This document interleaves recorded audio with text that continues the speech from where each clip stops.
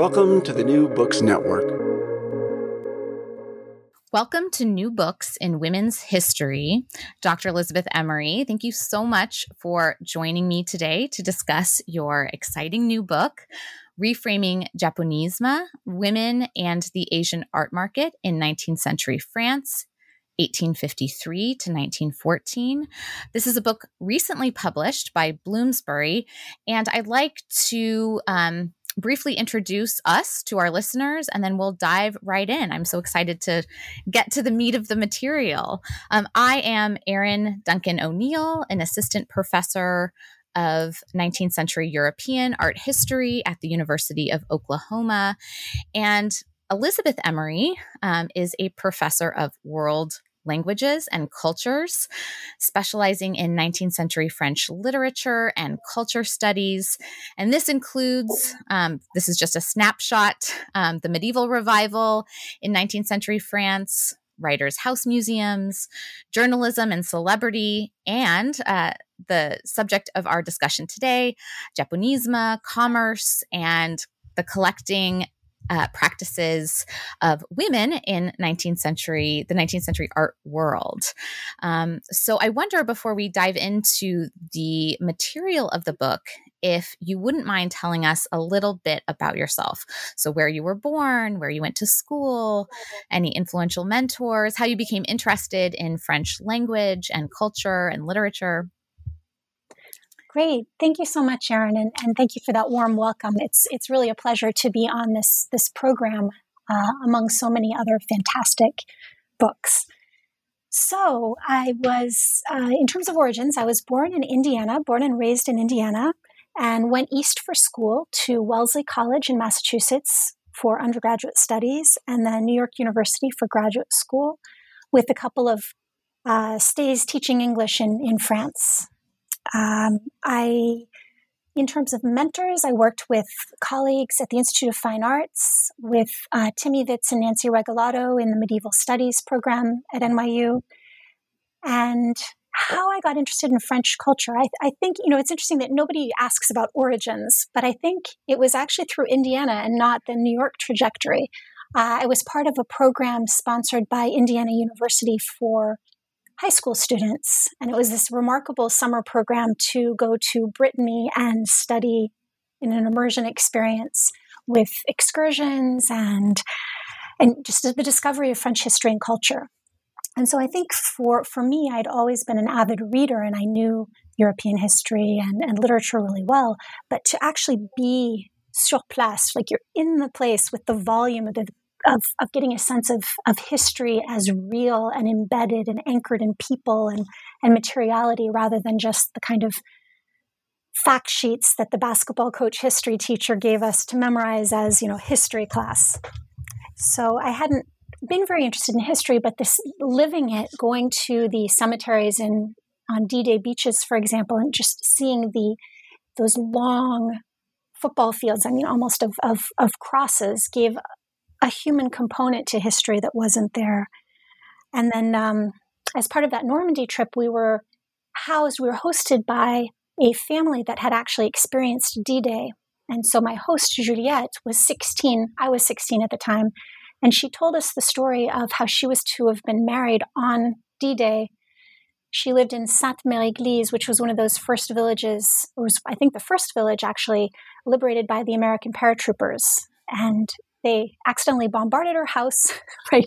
So her wedding dress went up in flames and all of her materials. But then the soldiers were so sorry that they found the couple things for their wedding and helped them get married.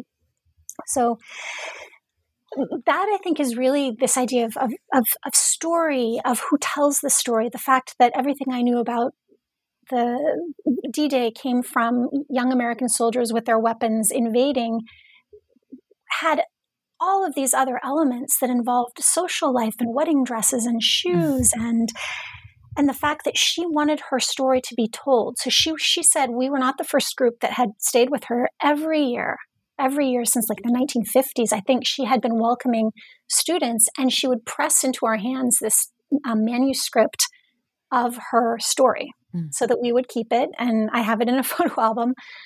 But this real interest in having her story told and remembered as not an antidote, but as a complement to official history. So anyway, I think that was a real formative experience, is spending time with people who had experienced momentous occasions in world history and getting a sense for history not just as flat, but as this really rich social and cultural phenomenon. I love that, because going abroad at the time, the formative time that you did, it sounds like you get a sense not only of the sort of broader stretch of history than, us Americans often have access to in terms of the material world around us, but also the recentness of such, incredibly important historical events.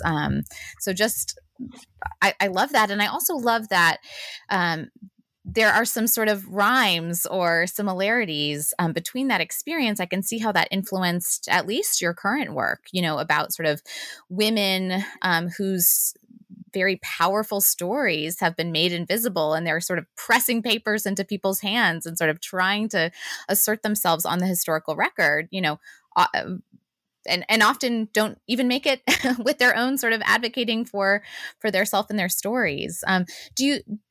Are you sort of coming back to this topic of, women's stories and women's histories, or did that inform your work in graduate school, or what did you work on in your graduate program?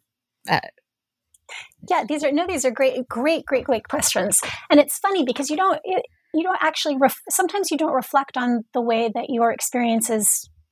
You think about it chronologically rather than in these sort of leaps of time going back and forth from topics.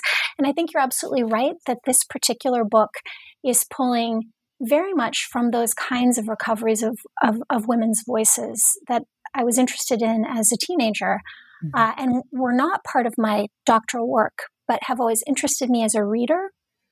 And so just to give you an example of the pressing paper into somebody's hands, one of the figures I talk about a lot in the book is Clémence d'Henry. She's kind of the central figure in the book. She left a museum. So she wanted to press her story so firmly into history that she created a museum. She endowed it. She provided 500,000 francs to keep it running in perpetuity. And yet, 10 years after her death, she was completely erased. And to this day, people say it was her husband's work. So just to answer that part of the question, that there was this confusion about what I could see in the historical record, and this desire to bring back women who were influential in the 1840s and 50s, and who became erased in some ways. What my graduate work was actually much more, it was similar in the focus on material culture, and I worked in medievalism studies, so the reception of Gothic cathedrals in literature and art history. So less voice, more material, but I think still working in these same issues of cultural transmission and conservation, and who gets to tell what story and how do they tell that story. Absolutely. Well, since you are bringing in one of the central figures of this book, a woman who really enlivens the story of the understudied role of women in the production and collection and sale of Japanese and Asian art more broadly in 19th century France. Do you want to give a broad outline of the book? I have more questions about her, but do you want to just give a broad outline and then we can dive in? Sure. Yes, I should probably do that instead of just plunging into the key characters. It's fascinating. It's helpful for listeners to know what the book is about. So the book is called Reframing Japonese, and the idea is to the concept of Japanese was a 19th century phenomenon. The word itself was coined in 1872 as a way of talking about this huge interest for Japanese imports coming in after the opening of Japan to the West. And initially it was a fairly broad term just to talk about the excitement, but it very quickly was narrowed down into a question of elites, of people with access to publications and scholarship. And so the idea of reframing Japonism is, on the one hand, to look at the way that this concept became restricted. So the frame that was originally fairly large kind of shrank as people wanted to put a claim on having founded it, right? So there's this idea of how a concept becomes exclusionary. And then the second part was to recover all of these women who, in many respects, were collecting, were teaching. They're constantly referred to as teachers. So that the teachers of the figures who later claimed to have invented or discovered Japanese art. So I guess that was a little messy, but there's the framework, and then there are the recovered stories. Well, and I found this completely expanded my mind on the subject of Japonism. I mean, I'm an art historian, and in my graduate work, I came across these figures and read, some of these magazines as primary source materials. And I sort of thought, oh, this is, doing the historical work. And then the work that you recover sort of predating the work of the Goncourt brothers and Siegfried Bing. I mean, you show who their teachers were, including this incredible group of women, and who they sort of excluded as they came to write the narrative. So this book traces not just these important women figures in 19th century France, but also the historiography of their disappearance, right? The sort of calculated disappearance and replacement with this, the utopian brotherhoods. I love how you put that, of these sort of bachelor men, these competent men, as you say very early on. Were there helpful models for you as you structured this intervention? Or what made you sort of discover that Japonisme needed to be interrogated further, that its sort of origin story needed to be interrogated further? Yeah, more great questions. So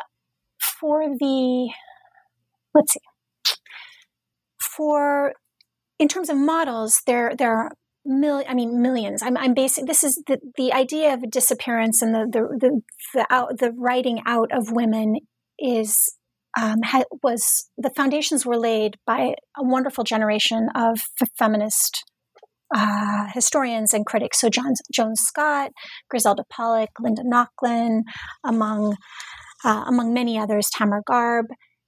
And so you asked about Japonisme as a concept, and that I think is where this is new, because Japonisme because it is a new phrase, a new expression. This is where you can actually you can trace very carefully through documents and through writing as it narrows in doing this kind of historiography you're talking about. In terms of figures. So Clémence d'Henry, who created this museum, she was actually the beginning of my project. And initially I'd wanted just to work on her. But then I realized that the more I looked, there were all these women that kept coming out of the woodwork, so to speak. And it seemed more important, at least for this project, to tell the story of the larger context in which she was somebody who is well documented, and to use her story as a kind of a microhistory that has a lot of implications for other figures that we can't so easily trace. Absolutely. And how did you find her? through this museum, which exists today, and your interest in museums, or how did you find Clémence? I think actually I first read about her when I was a grad student. There was, one of the books that talks about all of the hidden corners of Paris. And I remember reading about this museum that it was hidden. It was like a forgotten museum. I thought, oh, how interesting.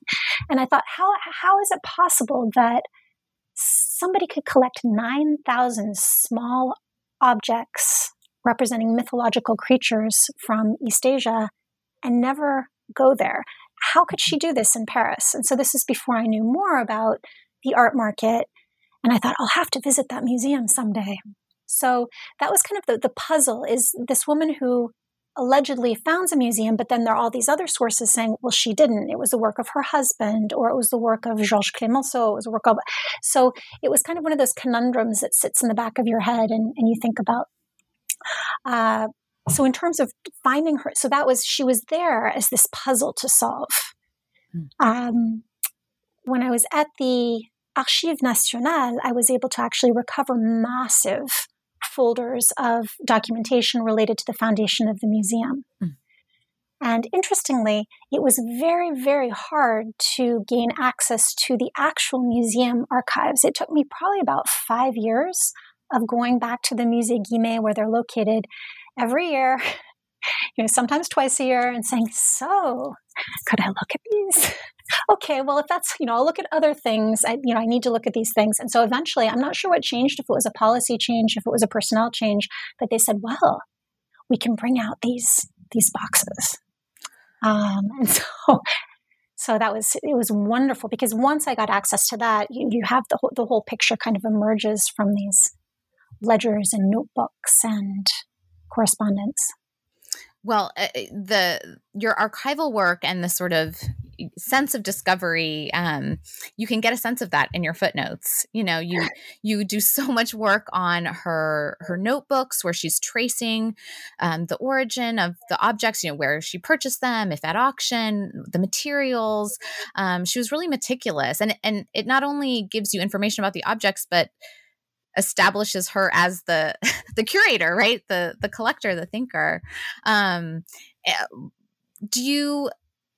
we should reiterate, I suppose, for listeners, that her collecting practice began in the 1840s. Can you talk about how unusual that is? Or this is really stunning facts.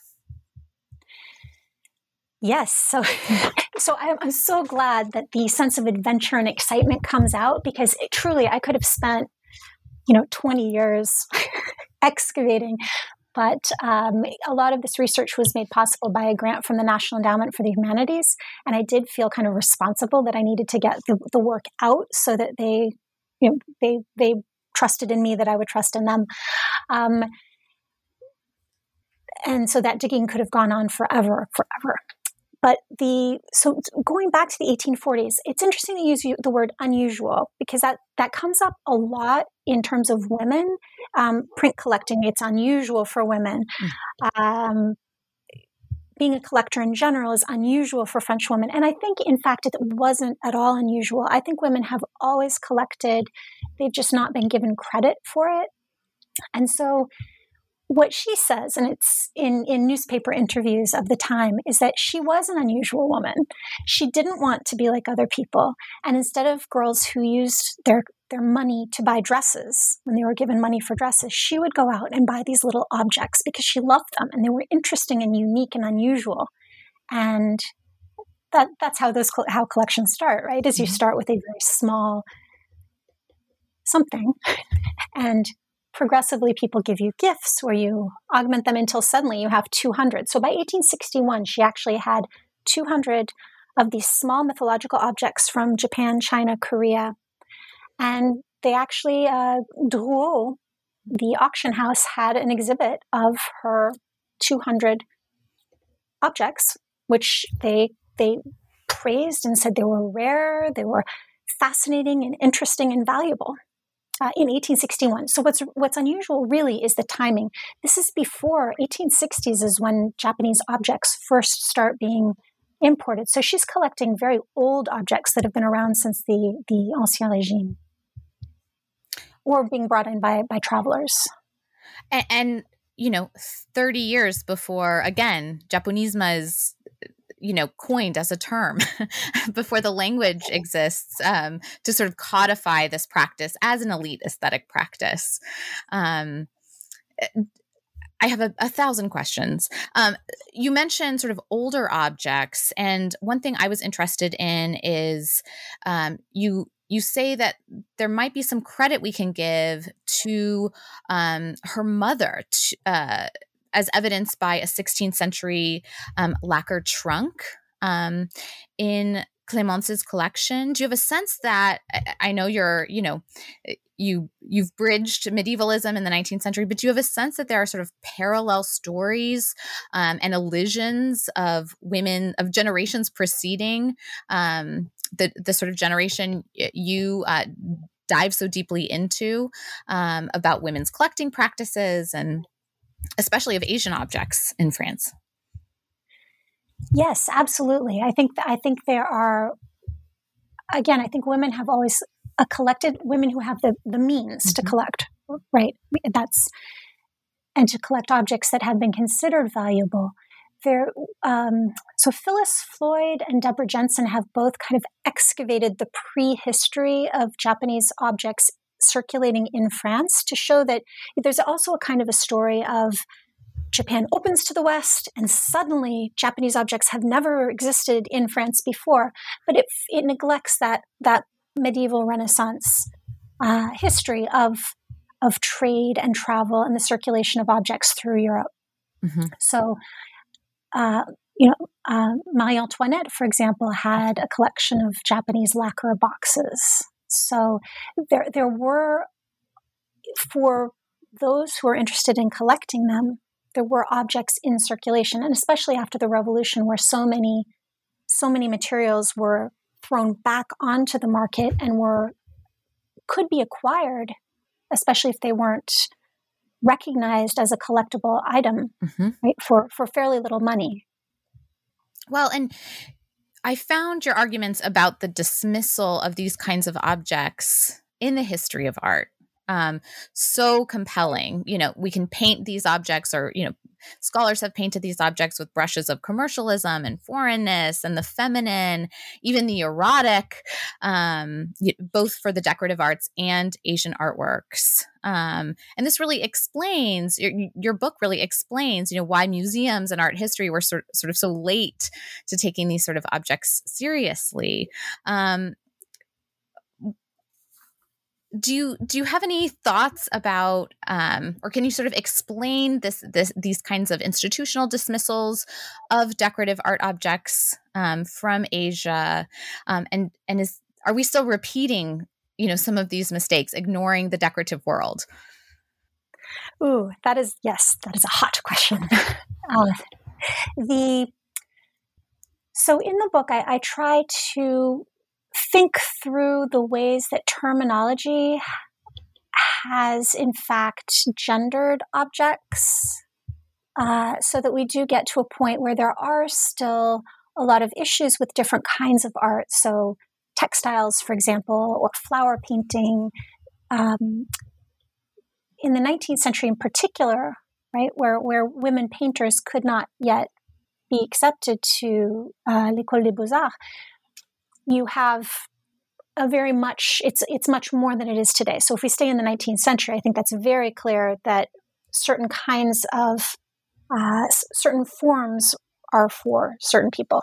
But going back to the idea of gendering terminology, we talked a little bit about the Ancien Régime and Marie Antoinette and Madame de Pompadour, who collected chinoiserie, which leads down into Rococo and a kind of art that was seen as feminine. So when the Goncourt brothers, for example, are writing their histories of 18th century courtesans and their collections, they talk about how feminine they are, inscribing themselves into this tradition and then making it their own. But there is definitely a bias at this time toward Asian objects as women's collectibles in particular. Particularly small decorative objects, right? What happens is, as specifically Japanese objects come on the market, the term chinoiserie, which is used it's used throughout the 19th century as a kind of a catch-all to talk about objects from the Far East. And it's kind of like today where in the United States people say, oh, Asian, what does that mean? So chinoiserie was kind of like one of those catch-all terms. What ends up happening is specifically Japanese has a higher status in the 1870s. They developed the term japonaiserie or japonerie, which didn't exist previously. So it's actually really important when we look at the terms that are used in the 19th century, not to assume that when they say chinoiserie, they mean it's from China.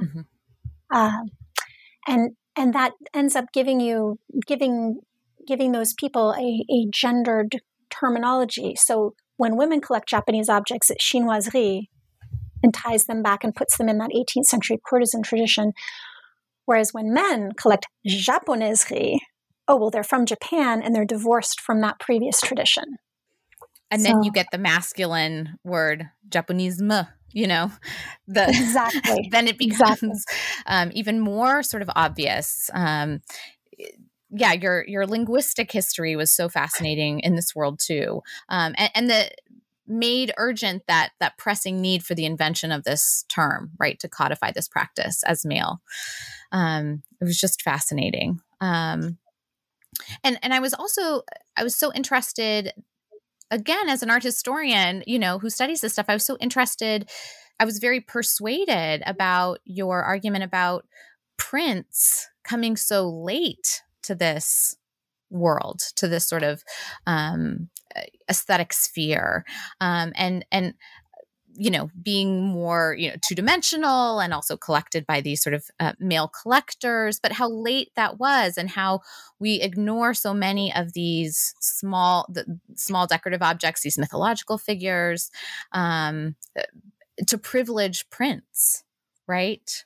A lot of what you write about in Dennery's collection are these monsters, these chimeras, these mythological figures. She collected thousands of these, as you said, these little three-dimensional sculptures, and there's great images in the book. So I'm interested in these figures and why, it's hard to say. She gives a sort of funny answer for when she's asked about why she's interested in this. But I was wondering if you have more personal thoughts about what appealed to her. Is it sort of formal? Are these the sort of hybridity of figures? Why did she love them so much? Yes, thank you. Great question. The decorative objects are actually collected by everybody. So even people who are print collectors are not collecting small decorative items and passing them around at dinners and admiring them. Now, what's really interesting with Clémence Dennery is that she talks in newspaper interviews about her love for these. And I think your question about the 3D, there's a real haptic attraction. She talks about caressing them and admiring the touch, the way they've been worked, how the artist has chosen to represent them. So there's a huge aesthetic appeal. These aren't, a lot of people have said, it's just an exotic display of objects. It's her vision of what, the Far East is.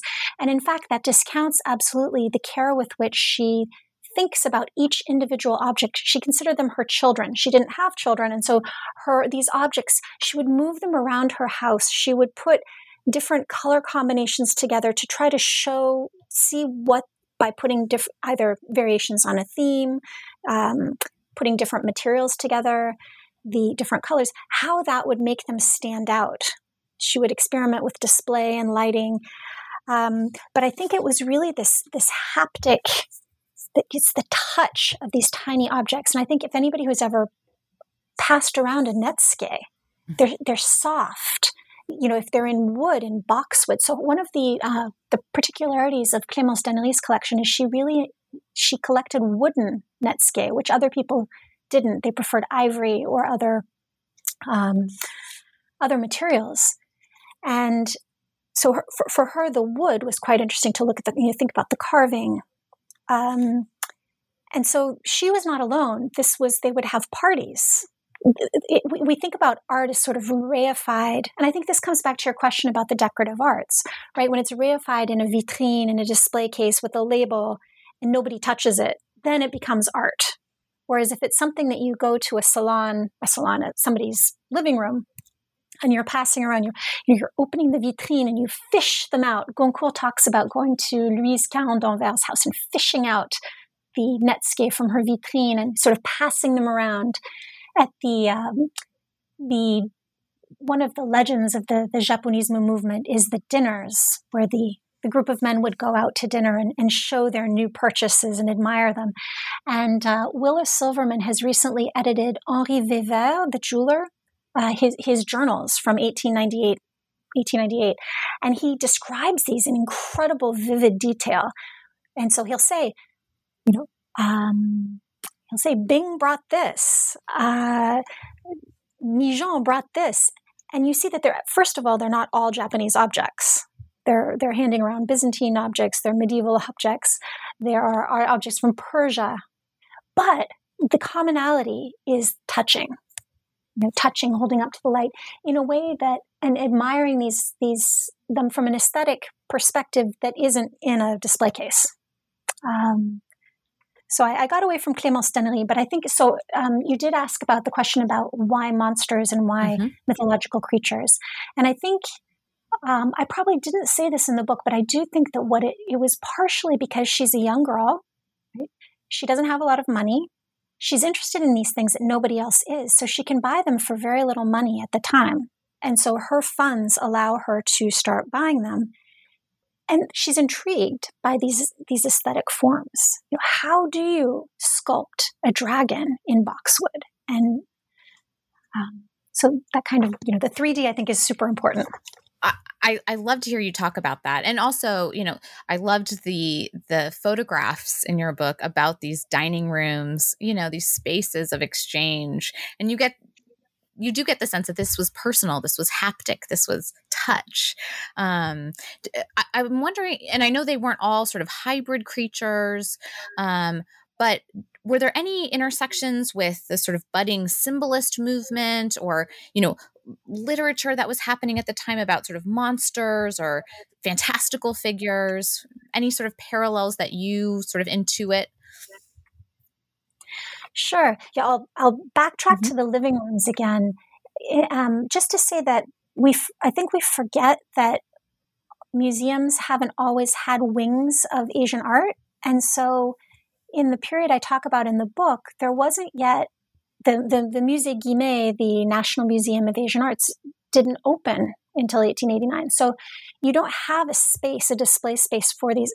Going into somebody's living room is essentially where you go to see these objects as if in lieu of a museum. And then that kind of pulls into your question about symbolism. So Edmond and Jules de Goncourt are really good examples of this because their writing on monsters is known to have influenced symbolist writers. So their great books, Pamela Genova, Jan Hokanson, trace these relationships between Goncourt, the symbolists, kind of monstrous thinking. But I'll backtrack. So where did the Goncourt learn about monsters? Turns out they were very good friends with Clémence d'Hennery, who had been collecting since the 1840s. Jules de Goncourt ended up going, and this is one of the only well-known stories about Clémence d'Hennery, is that in 1859 he was invited over to her house in the middle of the night. Well, after a party, she invited him to come up and see her monsters, and he said, "Ho, the monsters!" Right? When he showed up later on another day, she said, "Well, you can't come now. I have to organize them. I have to dust them," she says. But clearly, she wants to show them off to somebody who is an interest in collecting. And it's before the Goncourt have a Japanese art collection. So he comes to her house thinking, "Oh, this is a love affair. This will be wonderful." And she opens the door, and he's like, "Oh, this is the most incredible living room I've ever seen." She's curated her collection. She's got the lighting just right. She has red walls. She's got everything on display cases. On shelves and display cases. And he is flabbergasted. So what does he do? He sits down and she brings him objects to touch. Right? So it's a real discovery for him. So later, he and his brother go to a new display when she moves apartments, which they call her Chinese museum, because all of these objects are mixed creatures. They the initial description of her apartment ends up being rewritten into texts that are published about specifically Japanese monsters. She becomes removed from the story entirely.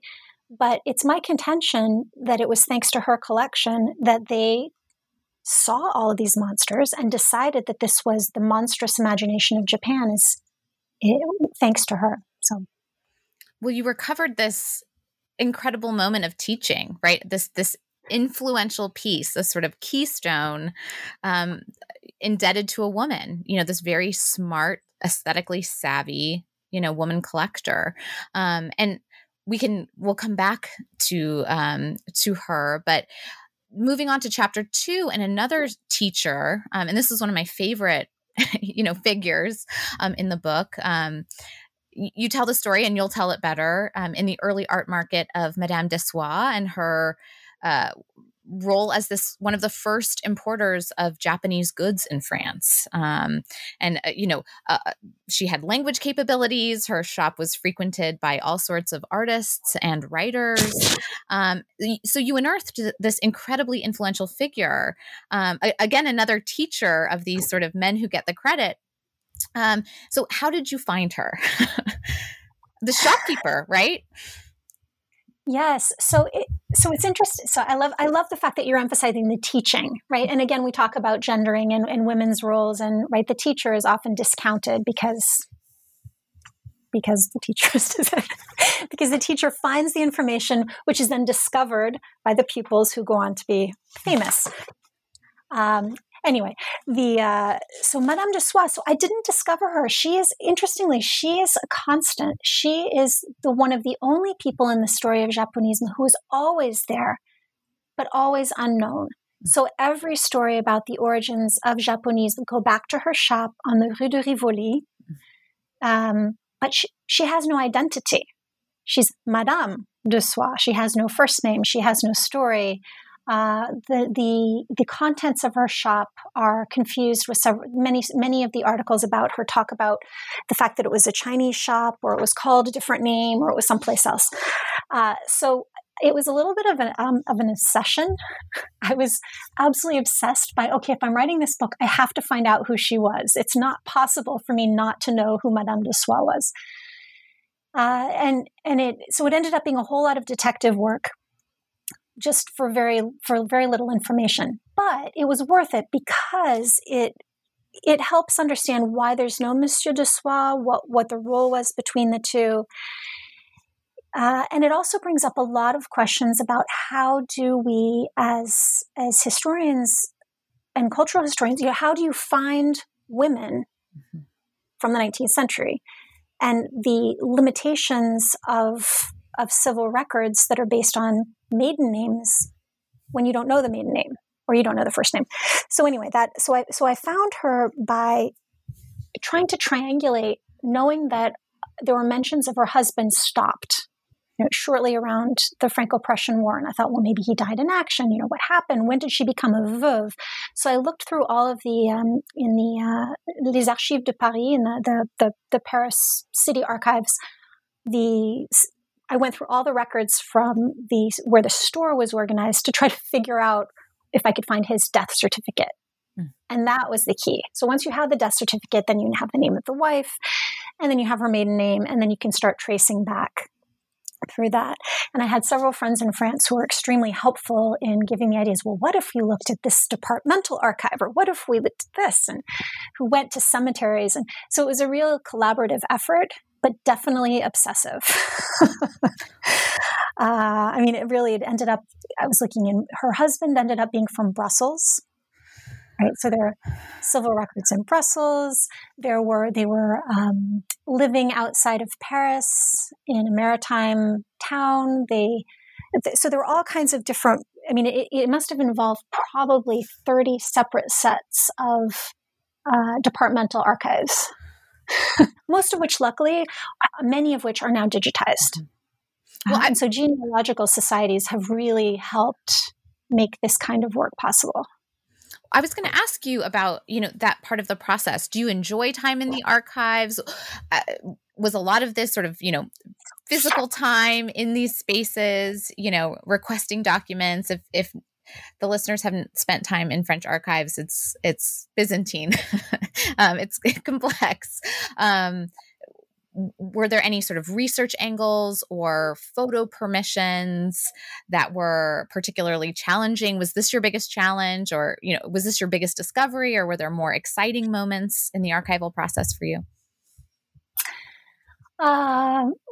This, I think, was my biggest discovery, because we just didn't know. We knew she was important, but we didn't know who she was. Mm-hmm. And so we still don't know a lot about their time in Japan. But what we do know is that she was born in rural northern France, somehow got to probably China, right? And then through China, exposure to Japan and Japanese. She and her husband came back. It's established that they were in the Far East and allegedly in Japan, although in 1862, that's really early. So that piece I'm still working on. But they set up their shop on the Rue de Rivoli, and all of a sudden, they were massively, massively popular because they specialized in Japanese goods, not in Chinese goods or in kind of mixed. So there were a lot of curiosity shops, and so the discovery for her was fantastic, because then I knew the contents of the shop. I had their marriage contract, so I knew how much money they had, what they brought to the contract. When she got remarried, she was an incredibly successful businesswoman, and she had turned a failing business with her husband around into this hugely profitable venture. I was able to meet her descendants, who sadly have lost her story. Which was really sad. I was hoping that maybe they would have, secret documents and photos. Maybe they'll turn up. You can tell from this, I'm very enthusiastic. I love the archival work. I could have spent, decades digging up more information, and I'll keep working, because I really want to recover. If any of the listeners happen to know of pockets of port cities, I think especially in the period probably from 1858 to 1862, I would be very, very excited for leads. So great obsession in the archives. But this was probably, I think, Madame de Soif, being able to find her and put a name, that she's not just this. Goncourt describes her as a kind of pudgy idol who sits in her shop laughing as if she were just an object, like all of the objects in paintings of exotic Japanese goods. But she was a teacher. She was the one who interpreted, who told them what these objects meant, who brought them in with her husband before his death. They were directly importing. So.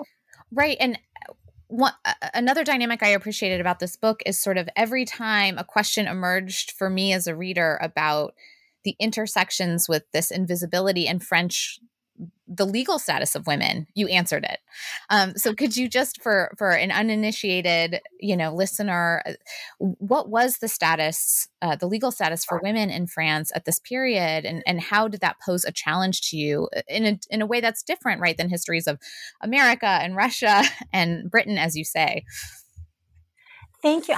First of all, I'm so gratified that I was able to do that, and that it came across, because I was trying to do that. I do think that the French context is particularly challenging, and it's one of the reasons why there's so many wonderful books on American and British collectors, and not as many in the French context. So the kind of the short stories that the Napoleonic Code of 1804 took away all of the progress that had been made during the French Revolution and made women essentially minor children of the dependents of their husbands or fathers.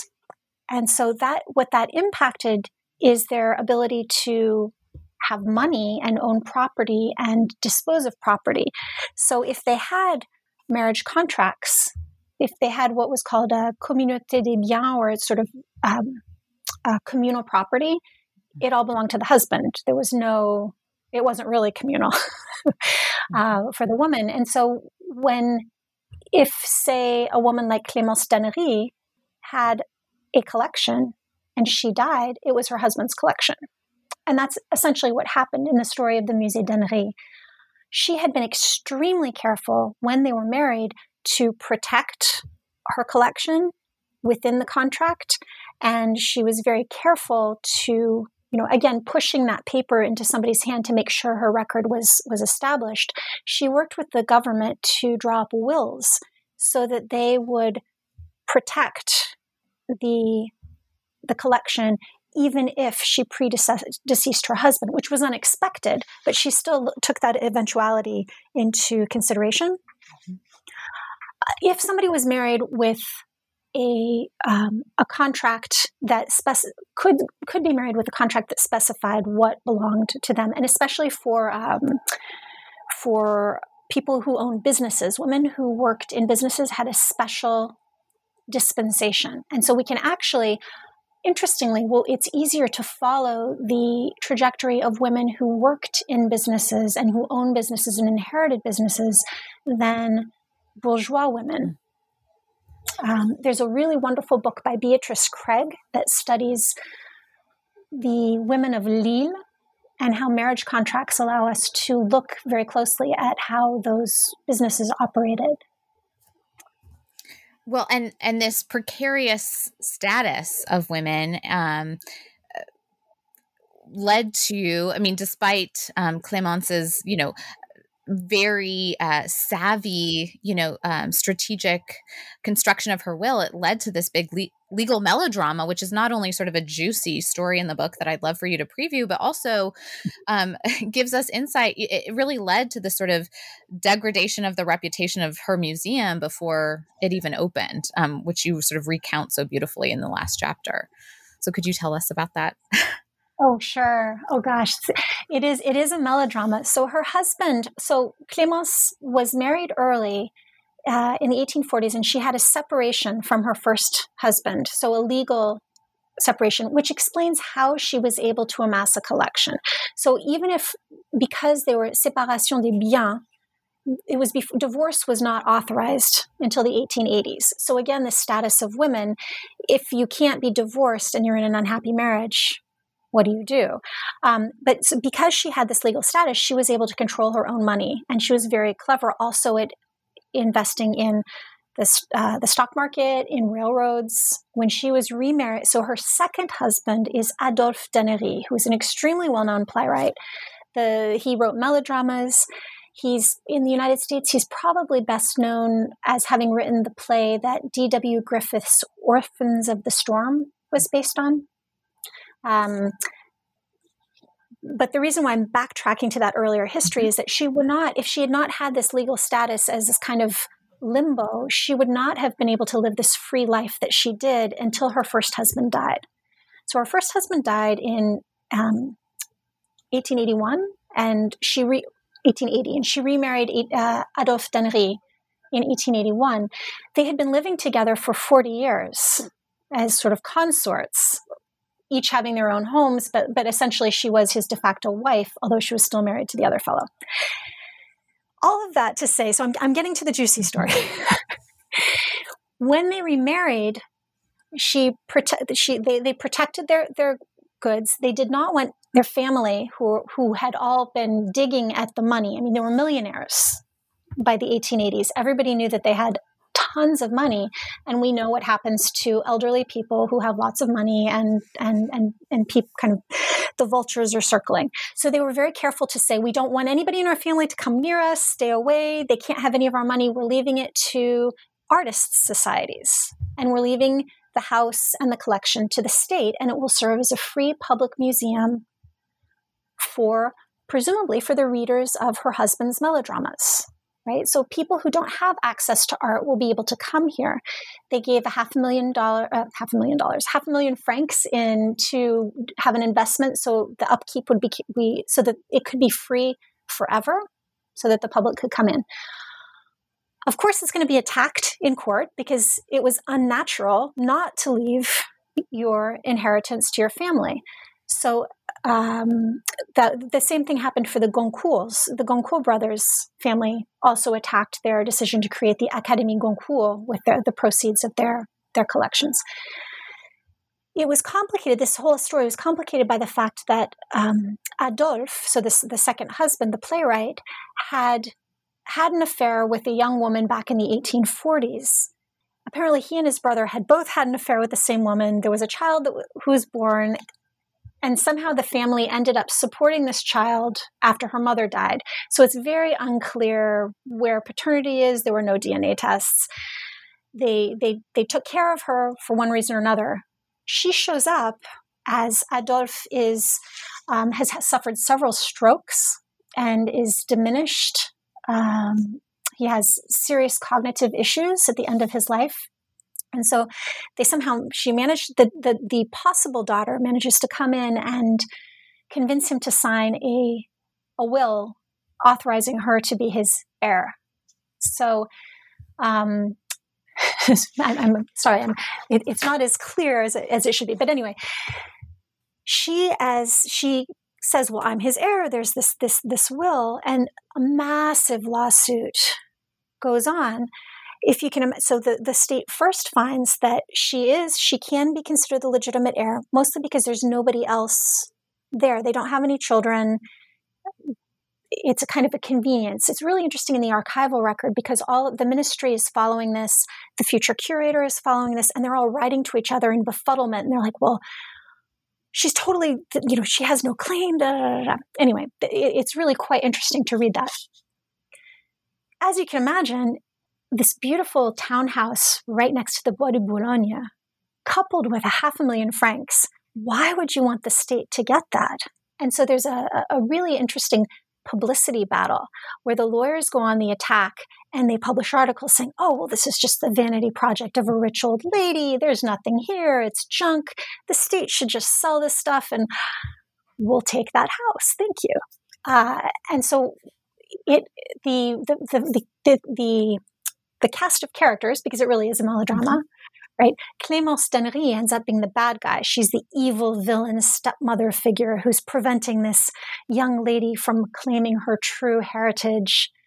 And she is absolutely smeared in the press. Smeared because she writes, because she is skilled at needlepoint, because she spends time taking care of her collection instead of taking care of her husband. I mean, it's every stereotype of the blue stocking you can imagine. At any rate, the alleged daughter becomes the heir, and then she refuses to give up the house and the money. So there's another lawsuit that shows that she has to pay damages. But all of this delays the opening of the museum by 10 years. It drags the collection into the mud. It drags the benefactor into the mud in the worst misogynistic tropes. And so when it opens, she disappears. She's a liability. The state doesn't want to, they can say, well, it was her husband's work. He's an upstanding playwright. He was a wealthy man. It was his work. And not this hysterical needle pointer. The knitters, right? And again, back to your points about the gendering of different art forms. And the gendering of connoisseurship and who then takes credit for her decisions. You trace all this in the last chapter in such a compelling way, and why she's lost to this day and lost in the tours that you can take at the museum, and why the museum isn't featured maybe in guidebooks of Paris as much as other sort of house museums and personal collections. Right. And there hasn't been a catalog published since 1908 when the museum opened. So, I mean, I think they're working on that, though. Hopefully. Well, you provide so many, I want to assign this book to graduate students because you sort of provide so many future directions for other scholars to pursue work. You list a name of other women artists and collectors and shopkeepers that people, need more study, that need more time dedicated to them. But, as we wrap up, and I thank you for your time, what are you working on now? There's so many possible directions, your reader can see in this book about future projects to pursue. But what are you continuing on this same project? Are you moving on to something else? Yeah, thank you. Oh, thank you. That makes me feel so wonderful to know that the notes are helpful. And I was torn, and you writing, you wonder how much you should put in the footnotes. And I thought, these aren't archives that are very accessible. And so if I put at least the traces in the footnotes, somebody else can build on it. And my idea is that this is barely scratching the surface. Mm-hmm. But my hope is that by identifying names, exactly what you say is that people will be able to go back. Students can go back and find a great dissertation topic, right, and kind of bringing out these names. So my current projects, yes, I'm continuing to work on some of the figures. I actually leave on Monday for L'INHA. They're doing this really fantastic database. So again, if listeners do have students or are interested in some figures, that database should go live in 2022, and it's dedicated to dealers and collectors of Asian art in France from the end of the 18th century up until about World War II. And it's sort of bio-bibliographical, so it'll be this fantastic. They've been working on it for a really long time, and it's going to be a really good resource. There's a lot of work at many museums right now as well, trying to resurrect the story of women collectors and women art dealers. The Frick is doing, I think, starting next week, a whole month of lectures, Zoom lectures on women in the arts. So yes, so I continue working on this, and hopefully we can bring out more voices and show how women have always participated. They just don't always get the claim or don't take the claim because they weren't supposed to. Right. You say some of them don't even, dedicate collections in the name of their husbands even. A fascinating sort of note that your book ends on. Well, we've taken up a lot of your time, Elizabeth. This is such an important feminist contribution to the scholarship of 19th century art, the collecting practices, the curation, the historiography, to Japonisme. And I really appreciated your book, Reframing Japonisme, and our discussion today. So thank you so much. Oh, and thank you so much. It was wonderful to talk to you. And as you can tell, I'm passionate about it, and it's just fantastic to participate in this program. Thank you very much. Thank you.